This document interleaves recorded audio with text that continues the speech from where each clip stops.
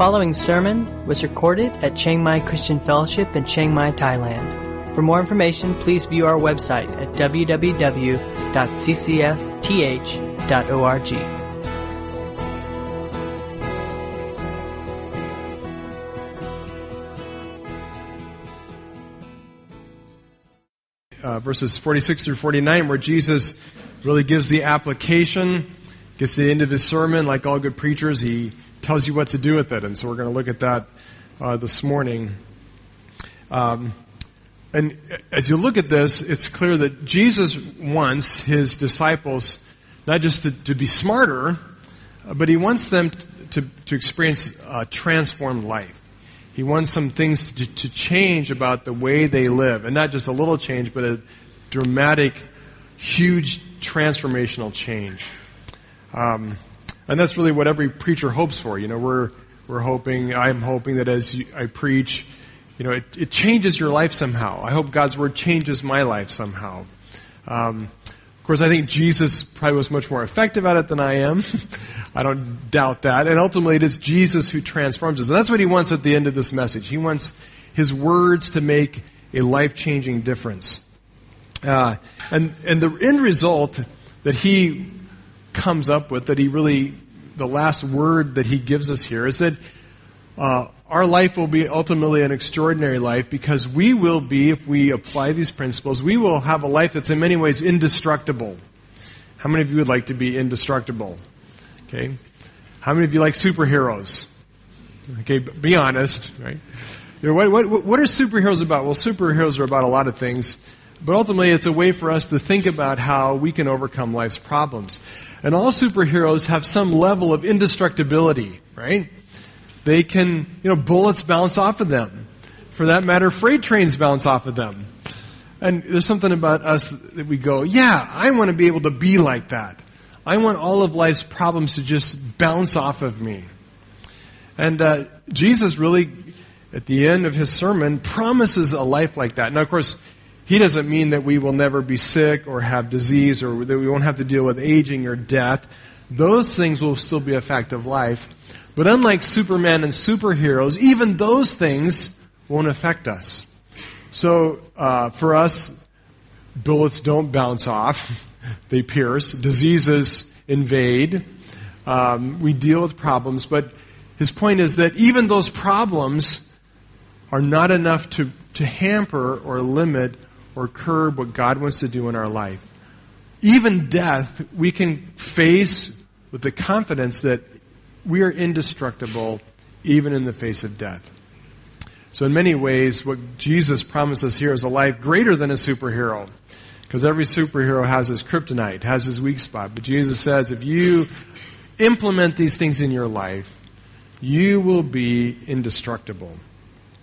There's a couple ways to deal with life. And one is to see yourself as kind of a delicate flower. Have you ever been out to the night bazaar and they have these the little blown glass, I don't know if they're blown glass, but little glass sculptures of a flower, right? You never buy these things. You know why? Because it'll never make it home, right? It's just doomed to be broken. Some people kind of see life that way, that their life is this fragile, delicate flower, and the goal of life is to protect and avoid danger at all possible cost and risk. A lot of people live life that way. The other way to live life is to live life as a huge, ginormous 900-ton boulder, right? That just crushes everything in its path, that the winds and the storms and the waves break against, and it doesn't faze us. Danger can't hurt us. Which of those do you want to be? Right, we want to be the second one. We want to be the kind of people where we fear nothing because we know that nothing can faze us. Well, that's what Jesus wants to leave us with, and I hope to leave you with some encouragement as we look at summing up this Sermon on the Mount. So let's read from verses 46 to 49. Jesus says this, "So why do you keep calling me Lord, Lord, when you don't do what I say? I will show you what it is like when someone comes to me, listens to my teaching, and then follows it. It is like a person building a house who digs deep and lays the foundation on solid rock. When the floodwaters rise and break against that house, it stands firm because it is well built. But anyone who hears and doesn't obey is like a person who builds a house without a foundation. When the floods sweep down against that house, it will collapse into a heap of ruins. Jesus starts off with some really sobering words in this passage, and he says, why do you keep calling me Lord, Lord, if you do not do what I say? Serious words. And he's speaking here, and the whole sermon, in fact, has been spoken to disciples. Jesus is not proclaiming these truths to unbelievers. He's talking about all of the sermon clearly to his disciples, to those whom he has called and chosen to follow him. And he gets to the end of it and he says these startling words. He says, look, you can claim to be a follower of Christ. You can be one who says to me, Lord, Master, you're my teacher, you're my leader, and yet not do anything that Jesus says. And Jesus is kind of horrified and shocked that this is possible, but it's true, and Jesus is aware of it, and he realizes the danger and risk that his disciples will come away from this sermon going, wow, Jesus, you are such an amazing teacher. I learned so much, right? And go out and actually not do any of it. Jesus says, how can you call me Lord? How can you call me Master? And not do what I say? Which says basically it's impossible. Right? If you're going to really call me Lord, if you're really going to call me Master and Teacher, if you're going to claim to be be a follower of me, then you must do everything I've said. Right? It must become a part of your daily life and practice. And it's important to get what Jesus is saying here. Jesus is not saying, remember, he's talking to disciples, he's not saying here that if you keep my commands, then you can be saved. Right? He's not teaching here work salvation. Martin Luther would be rolling over in his grave, right? We're saved by faith in Christ alone, right? Jesus is not teaching something different. But he's saying this, he's saying once you have come to Christ, once you have had a regenerating work of the cross in your life, it must produce in us a life of obedience, a life that's committed to doing the things that Jesus has said. And it's really quite simple. I could make this a really super short sermon, and maybe I should, and just say, look, here's the deal. Jesus says, just do it. Go do it. Right? Just do it. Right? Amen. Close in prayer. Tempting, I know you all love that. But I got some cool illustrations I want to share. So, just do it. You can go to the next, click on the just do it. Just do it. Right? Comes from Nike. Actually, it comes from Jesus first. I just want to make that clear. Jesus really said it first. Nike stole it from God. All right? I don't know if you know this logo or know the slogan, but from about 1988 to 1998, Nike ran this huge ad campaign called Just Do It.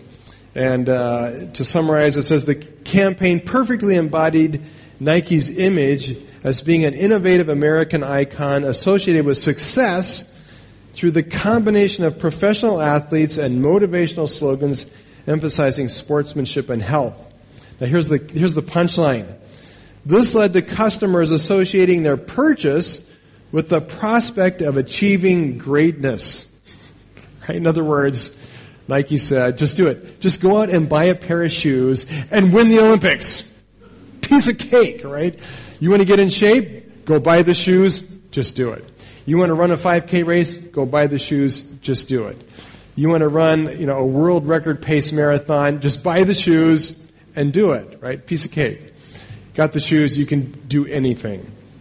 Well, it may not actually work that way in real life. I tried. Never ran in the Olympics. Bought lots of shoes. Okay, worn out. Lots of Nike tennis shoes. Jesus' goal and purpose is a little different. Jesus is not trying to sell something here, but the slogan fits. Jesus says, you want to be a disciple, you want to call me Lord, you call yourself a Christian, great. Do what I say. Right? Pretty short sermon, and he ends with it there, but he he gives a couple of illustrations of what this looks like. And in verse 47 he says this, I will show you what it's like when someone comes to me, listens to my teaching, and then follows it. Okay, he uses this formula, coming, and literally in the Greek it's continuous. It's coming, hearing, doing, right? And it's kind of a package deal. And Jesus says that all three things must be true to be a true follower and disciple. And we kind of get this. The first one, the coming, it's the idea of coming to Christ, recognizing our need for Him, recognizing our need for a Savior. We come to Him, and in faith, we approach Him. We come to Jesus as our Savior. Second one, we are hearing. Specifically, we're hearing His Word. A lot of discipleship gets slotted in the second notch, the second peg, right?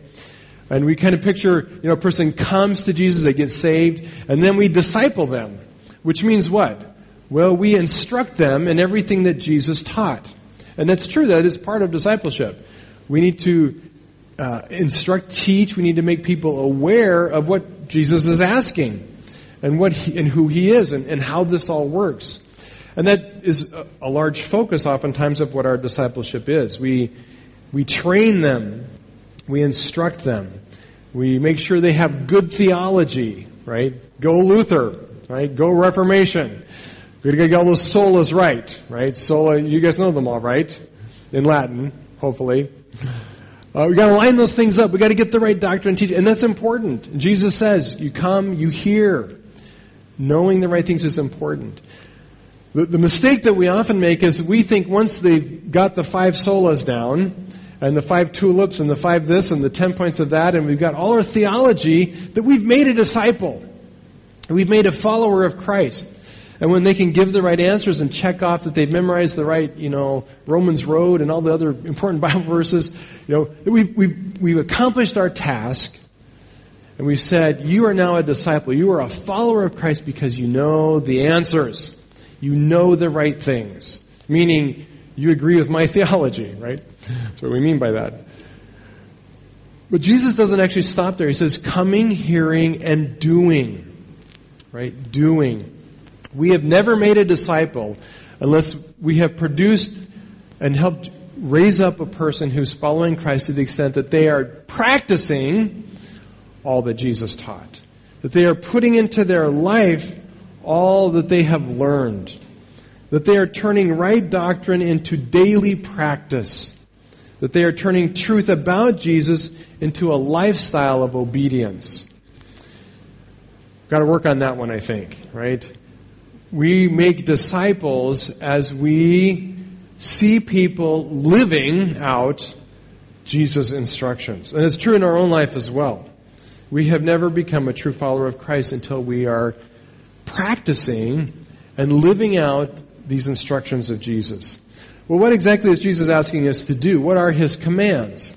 Well, in the Sermon on the Mount, there are actually 18 commands, believe it or not. Who would have guessed that high? 18 commands, 18 imperative verbs where Jesus is commanding us to do certain things. And I'm going to show you those. I'm going to actually read the verses, and if you could bring up the next point on the slide, it'll list them out. But I'll read the verses, but I just put up the words to give you a picture of it, okay? Verse 23, rejoice in that day and leap for joy, for behold, your reward is great in heaven, for so they persecuted the prophets. So he says, in the face of suffering, persecution, rejoice. Verse 27, but I say to you who hear, love your enemies, do good to those who hate you. Verse 28, bless those who curse you. Pray for those who abuse you. Okay, these are all commands. Verse 29. When somebody strikes you on the cheek, offer the other also. Verse 30. Give to everyone who begs from you. And from one who takes away your goods, do not demand them back. Verse 31. As you wish that others would do to you, do to them. Verse 35. Love your enemies. Do good and lend, expecting nothing in return. Verse 36, be merciful, just as your Father is merciful. Verse 37, do not judge, and you will not be judged. Do not condemn, and you will not be condemned. Forgive, and you will be forgiven. Verse 38, give, and it will be given to you. Last one, verse 42. How can you say to your brother, let me take the speck out of your eye? You hypocrite. First, here's the command, take out the log in your own eye. Okay, first deal with your own issues. I skipped that one, but it's in there. When you summarize what Jesus is saying here, and you kind of, if we could boil it down into some categories, what is he asking? Well, he's asking us to embrace Christ. So the sermon started out, you remember, to embrace Christ, to embrace the gospel, knowing that it would bring persecution, knowing that it would bring hardship, knowing that it could lead you to poverty. Anybody been there, done that? Following Jesus has not made you wealthier financially, it's made you poorer. Maybe many of you, right? You may be given up jobs, you've lost jobs, you've come here because of the glorious salary you can make being, a full-time Christian worker, right? So he's saying embracing Christ even though it means your life may get harder. A lot of the commands have to do with loving people, right? And not just loving people we like, but loving our enemies. Loving people who hate us. Loving those people who are persecuting us. Doing good things for them and showing kindness to them. Okay, that's the commands he's talking about. And not only to love them, but love them in a way that's absolutely unconditional, right? Expecting nothing back. So giving, loving, pouring our heart out for people, never expecting anything in return. So if people throw it back in our face, if we love them and they hate us, we just keep loving. We just keep giving because we're not expecting anything in return. We are to be merciful and compassionate as God the Father was merciful and compassionate to us. He says, by this you are proving you're His children. Right? We are to love as God loves because He's our Father. And we, as His children, are supposed to be marked with the same DNA, the same character qualities. So as we love unconditionally as God does, we're showing that we have been changed, we have been transformed to be His children. We're different people than we were before. Now we live as His sons and His daughters. We deal with the real life issues. We deal with our problems. We are honest about the log in our eye, right? We can own that. But not only do we own it, not only are we honest about it, but we seek God's healing. We seek God to deal with the issues in our life. So if we're depressed, if we're worried, if we're greedy, if we are whatever the log is in your eye, right? Whatever covetousness or lust or envy or unspiritual thing, God deals with those things in our life. And we deal with those issues through Christ. And through that we become agents of healing, helping other people.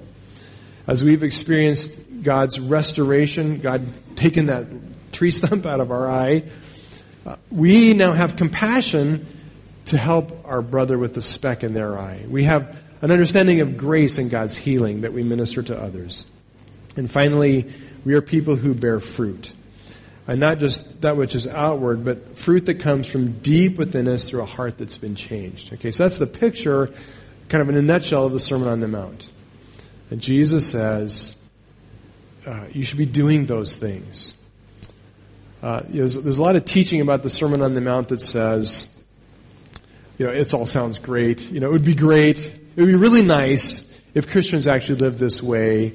And just imagine how different the world would be if Christians actually lived this way. But the reality is, it's impossible. It can't be done. And so this sermon actually was intended for another age. Have you ever heard that teaching?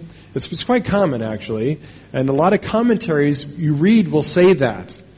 They'll say that Jesus didn't actually mean for it to be done now because it's too hard, right? And he's thinking more about the millennial time, because in the millennial time, God zaps us and people can do this. But in our day and age, it's impossible. Well, I would agree with that, actually, that it is impossible. But not that Jesus didn't intend for us to do it, right? I believe Jesus spoke these words. And in fact, in this context, especially in Luke, where Jesus says to the audience standing right in front of him, look, you people, you want to call me Lord, Lord, but you don't do what I say, you're not my disciple. I think it's pretty clear that Jesus meant this to be practiced now, right? That he's not looking at some future millennial age. He's talking about people who are following him here and now. And he says, I expect you to do this. Well, if we hear these words, there's probably three ways we could respond. Maybe more, but at least three ways we could respond to this. The first one is to look at this passage and the whole sermon and really come to a point of realization, wow, I don't do this, right? To respond really with confession. And to go, wow, this is hard. And, I love sometimes, but I don't love unconditionally. I'm not always judgmental, but I'm often judgmental, right? I'm often very critical and condemning of others. If I'm honest, I could look at my life and say, I don't do any of this, right? I'm a person who's come and who's heard, but I'm not doing it, right? That could be true of us. Second response would be to say, oh, I got this. No sweat. I can just do it, right? Just like Nike, I'm going to go buy the tennis shoes. I can do this. I can win the Olympics. I can be the perfect Christian. I can love. It's easy, right? Now, if you think that, which I'm pretty sure probably most of us don't, but if you do think that, it's proof that you're delusional, okay? That you actually believe the Nike commercial, right? And that you buy lots of tennis shoes and you're pretty sure you're going to win the Olympics, right? If we think we could do this, it's proof that we really don't understand what Jesus is saying here. If we think it's within our grasp and power to do this on our own, that I can just go out and do this, it's proof you don't get it. And it should, and as I studied this, honestly, it was kind of a little bit depressing because I'm reading through this going, God, I don't do this. How can I talk about this? I don't do this all that well.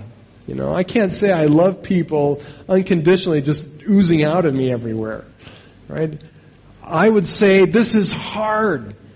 And while I want to be obedient and I believe I'm supposed to be doing this, honestly, wow, this is impossible. And I speak from experience because I've tried it a lot and failed a lot, right? I have tried to rejoice in hardship and trials. And it's so easy to do when things are going well. Hallelujah. Bring on those hardships. Man, when that suffering comes, I'm going to rejoice because I can do this, right? The first little trial comes, I stub my toe, I have tiny little trials. And, am I rejoicing? No, I'm complaining a lot. Ask my wife when she gets back. She's at a conference this week, and she'll tell you, I grumble and complain. I don't rejoice.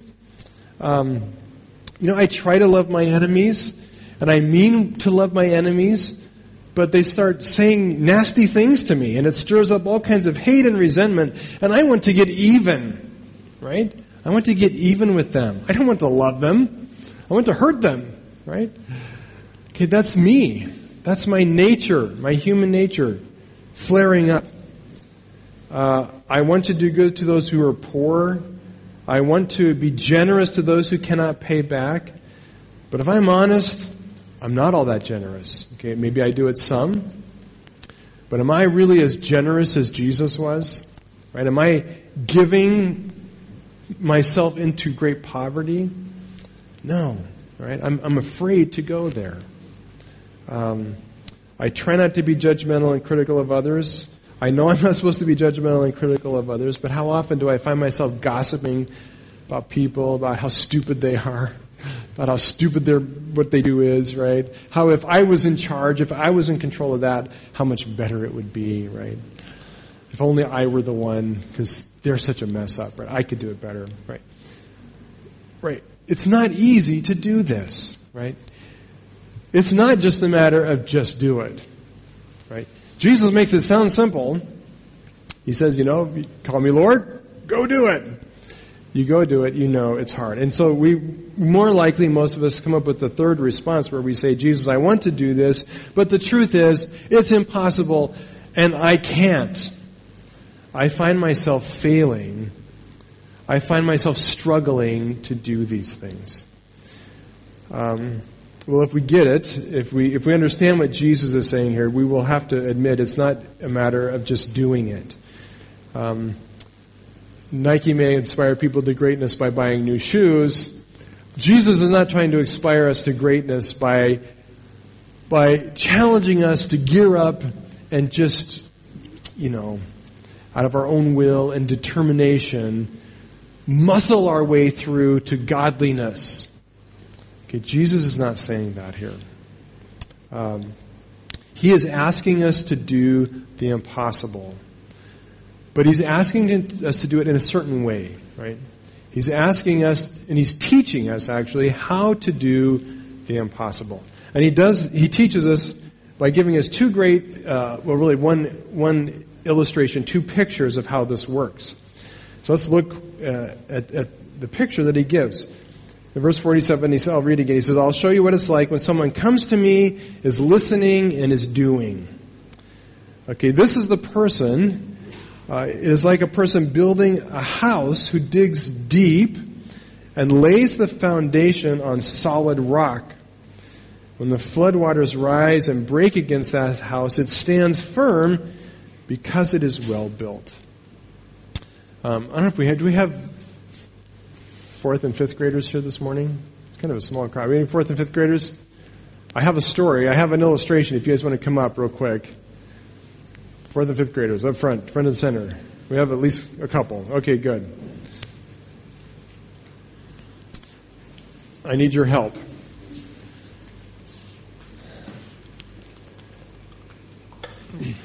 Okay, in this story Jesus is telling here, he's talking about digging down and laying a foundation.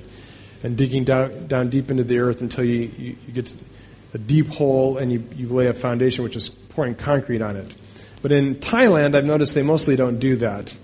Instead, they do something different. And have you guys ever seen the big, huge hammer that hammers the long concrete poles into the ground? Have you seen that? Do you know what it's called? You know what it's called?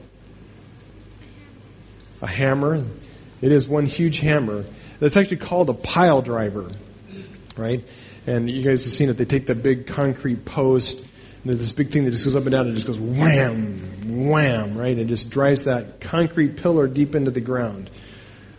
Why do they do that? You have any ideas? Do you know why? Okay, it's a foundation, right? So how far do they have to, how do they know how far to drive down that big concrete post? What's that? Okay, they measure it, but what are they measuring down to? What are they trying to get down to? Water? Gold? What do you think they're trying to get to? What? Well, they go through the ground, right? They go through the dirt and through the ground to what? Rock. That's right. And they do measure how far it is from the surface of the ground all the way down to where they hit rock. And if you watch them do it, they'll drive the post down and it'll go down a little bit. But when it gets down to where it hits rock, it doesn't go anymore. And it makes a different sound. And you can feel the ground shake underneath you when it hits the rock. It hits that rock and you can just feel the whole ground shake because it can't go through the rock. Why do they want it to be on rock? Because it has to be a strong foundation. That's right. So once they keep going down and down. That's right. Because if it's on a rock, it can't sink anymore. It can't go any farther, and you can build the building on a solid foundation. You guys are all very smart. Little different picture than what Jesus gives. But Jesus says here we need to either drive, if we're in Thailand, he would use the illustration, we need to drive the piles down till you hit solid rock. In Israel, they didn't have pile drivers, so they had to actually dig up the ground and dig down to the rock and lay the foundation on the rock. How do we get a well-built house? Well, you got to have a good foundation. How do we do this, living a life of obedience to Christ? Well, Jesus gives two pictures here. One is the house that's built where they dug down and they built it on the rock. The other one pictures a house where they decided not to waste all that time and money with the foundation, and they just built it on top of the dirt, right, on top of the ground. Didn't dig, didn't lay a foundation.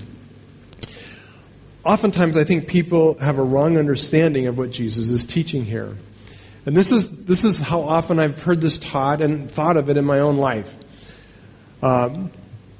We know, as Martin Luther pointed out several hundred years ago, we are saved by Christ alone. Sola Christus. We are saved by Christ alone. And we get the idea that, we're saved through Christ, and He comes into our life and He takes away our sin, and He now makes it possible for us to be a good person. And that once we go through the door of salvation, we now are kind of restored to be what we could never be before, and we now live a life as a good person, right? And so we can read these things, and Jesus says, go love your enemies, and so, Jesus saved me, so now I can do that, right? But we do it very much in our own strength and in our own power and by our own will. Does it work? I think we can all attest to the fact it doesn't, right? And that's because we misunderstand what Jesus is really teaching here. We think Jesus is saying this: I'm the foundation, and if you do these things, you will be building your life on the foundation, on Christ, right? But that's not actually what He says. What He's saying here is this. He's saying, I am the foundation. The way you do these things is by building your life on the foundation, on Christ. You see the difference? One is saying, Jesus fixed me, and so I'm going to go off on my own without the foundation, and I'm going to do good things, and by doing those good things, hopefully my house will sink roots down, and I'll build my life on Christ. That's not what He says. He says this person is a person who digs down and they establish their life on Christ. In other words, the only way you can ever do any of this stuff is if you are standing firmly planted on the person and work of Christ. I've taught this a lot lately, and maybe you're tired of me hearing it, but I was reminded how we need to be reminded of this recently. I've taught this often to some of our tribal guys, and I'm always harping on the gospel. It's all about Jesus, it's all about the gospel. And at the end of a 3-year training process, right, one of the comments I got back from the guys was this: why are you always talking about the gospel? The gospel is for lost people. I wanted to just scream and cry all at the same time, right? Because I failed, right? The gospel is not just for lost people. That's building your house without a foundation.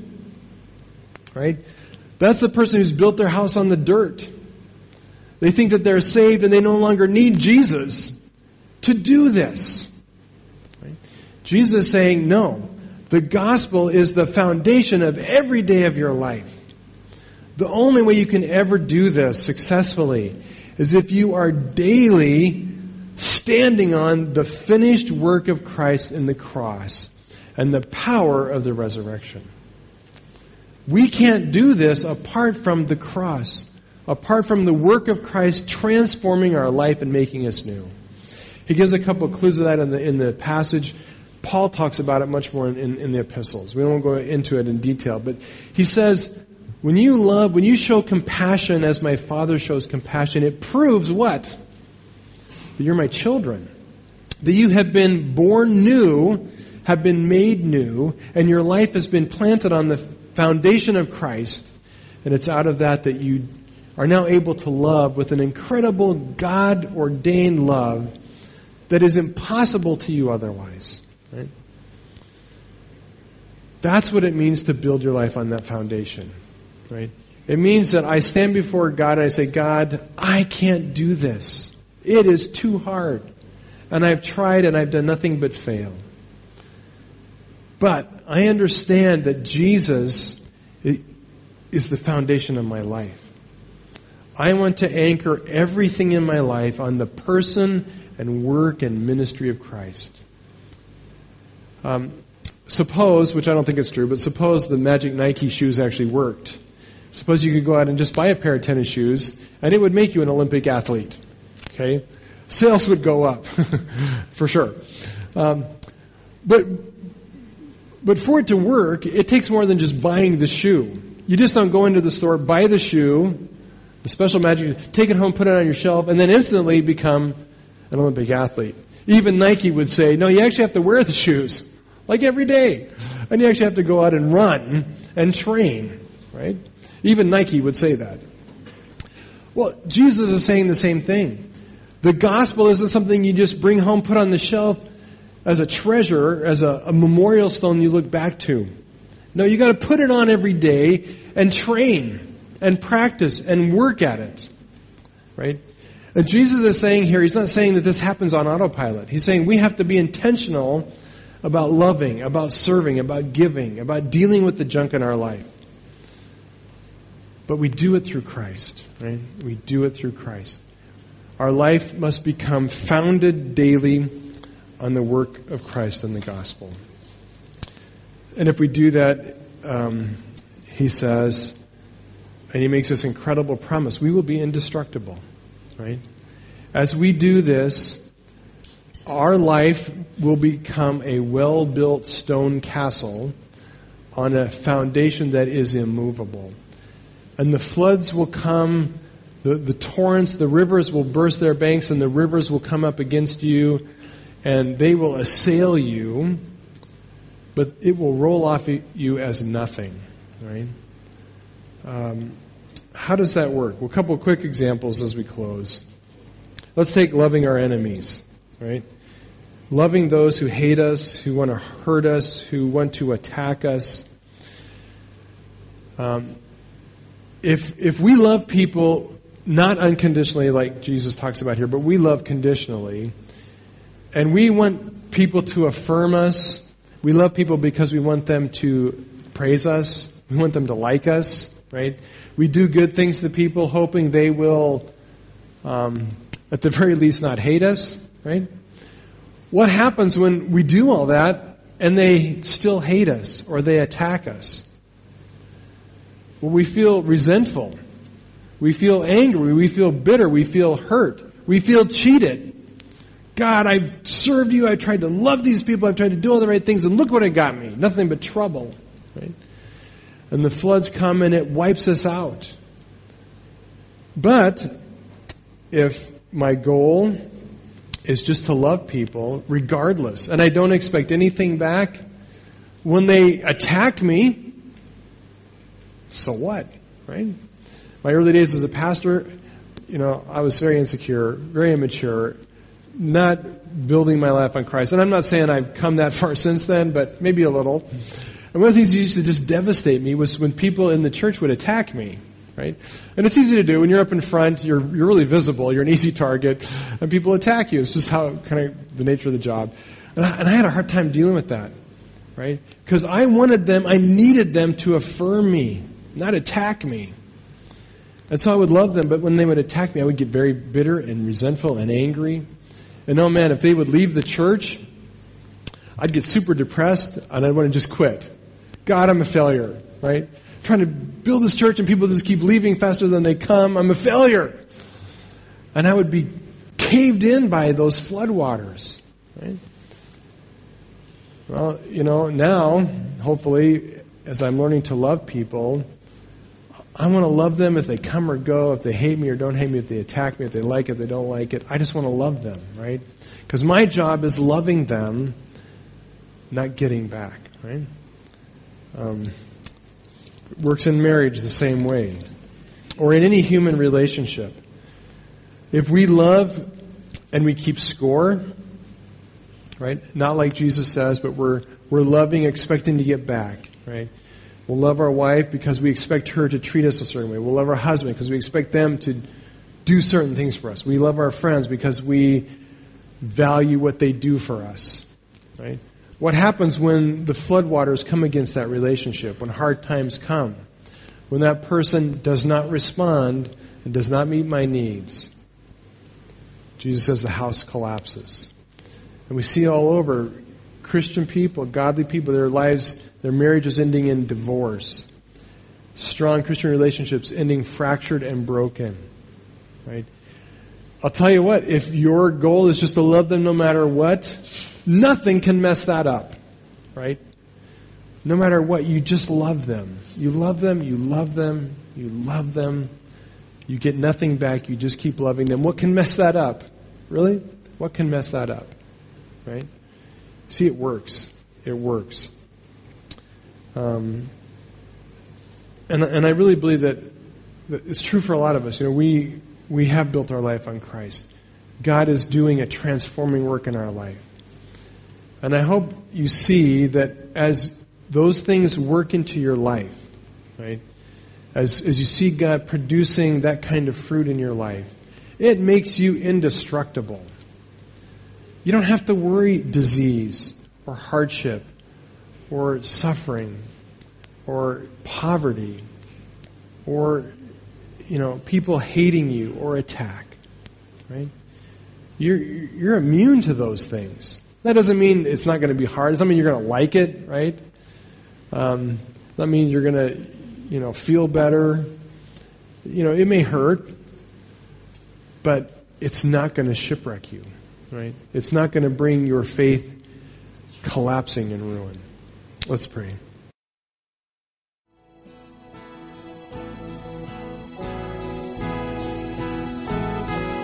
You've been listening to a sermon recorded at Chiang Mai Christian Fellowship in Chiang Mai, Thailand. For more information, please view our website at www.ccfth.org.